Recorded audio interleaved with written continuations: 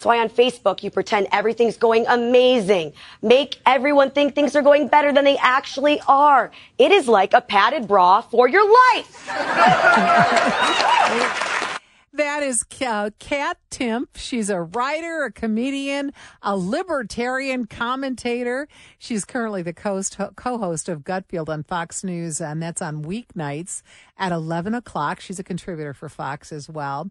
And Kat, I want to welcome you into the show. You have a couple of dates here in Detroit at the Majestic Theatre. So welcome to Detroit. But somebody tells me you're a native Detroiter. Yeah, absolutely. I spent half my life in Michigan, if you count the time I spent at Hillsdale College. But yeah, I'm from the Detroit area, so I'm really excited to come back, and it's going to be kind of a reunion of sorts to come do these shows. Absolutely. You're also the author of a new book called You Can't Joke About That. And we've all been told about, you can't joke about that. Yeah. And you know what? I think that is a really mean thing to say to somebody, because what my book is about and what my show is also about, my show is kind of like a one-woman show / stand-up routine about some of the stuff I talk about in the book that happened in my life. All the toughest stuff that I've been through, it was made a lot more difficult, whether it was my emergency surgery or my mom dying at a young age, by people who seemed like they were so scared to say the wrong thing around me that they actually couldn't talk to me at all. But what made it easier for me was being able to kind of make jokes about the tough things that I was going through, because I found that, honestly, humor can bring a healing power to things the way that nothing else can, the really tough stuff in life. It can take some of the power away from the stuff that's making you feel really powerless. So to say that you can't joke about something could be taking a healing mechanism away from somebody who might really need it. You know, Kat, you are so true in saying all that. I personally, my family suffered a big tragedy a few years ago. We lost our youngest son. And what we find as a family most healing is when we share the funny, really funny stuff. Yeah.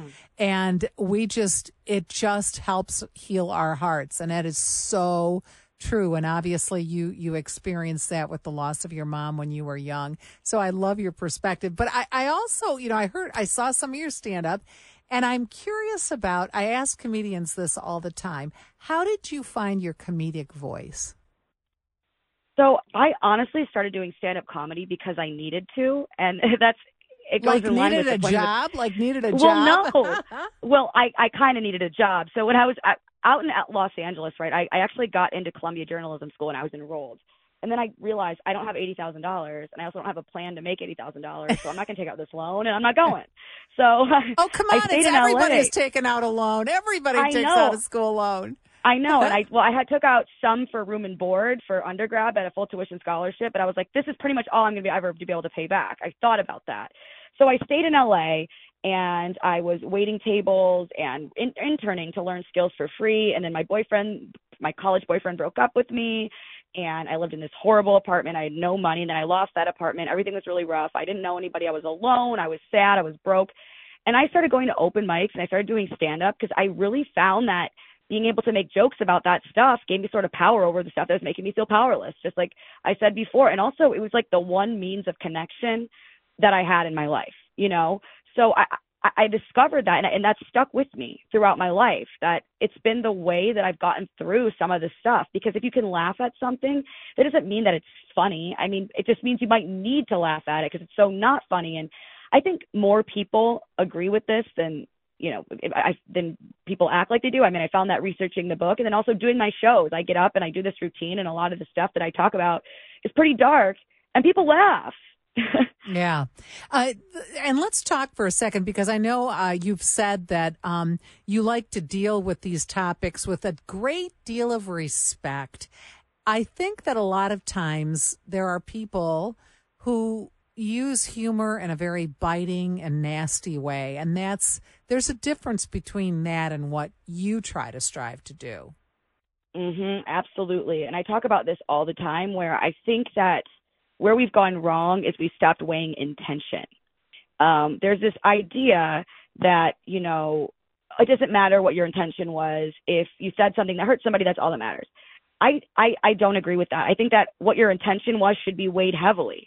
And that doesn't mean that, look, I have a lot of feelings, okay? I'm a very sensitive person, so I don't think it's bad to be sensitive. I think where things go wrong is when you expect the entire world to revolve around your sensitivity, because then you're kind of just being selfish. So if we start weighing it more like, okay, maybe this person didn't mean to hurt me, then really you can kind of reserve that anger for the people who deserve it, who are being jerks because they're jerks. Yeah, you know? being jerks for being jerks. That's what we need to identify, right? Is to hone in on those folks. So you're going to be at the Majestic Theatre. Are you going to be there tonight and tomorrow, or Friday and Saturday? I'm going to be there Saturday and Sunday. Oh, okay. Saturday and Sunday. Saturday and Sunday. And do you have any specific Detroit stuff that you're going to bring with you? Well, my dad. No, other than your dad, I meant in the act, like anything in the act. It's gonna be a special show, Saturday and Sunday. I have some surprises planned. So this is my hometown show. I'm very, very excited for both of these shows. So tickets are still available. You can go to therealkattimpf.com. But these shows specifically, yes, I'm gonna have some special things for these shows only. Are you ever pinching yourself that you made it onto this national TV show on the Fox News Network? Every single day. Yeah. Every time I have meet and greets at these shows too, and I love meeting people. And it's weird when people seem nervous, because I'm like, I'm nervous, I hope I'm not disappointing you. Like I'm just some lady, Yeah, I don't know that you're going to be a disappointment. Kat Timpf, we want to thank you for joining us here on WJR. Good luck on the shows and good luck on the career. We love a young woman on stage doing stand-up. That shows spunk. Thanks, Kat. And thank you. And thank you for joining us here on The Focus Show here on WJR.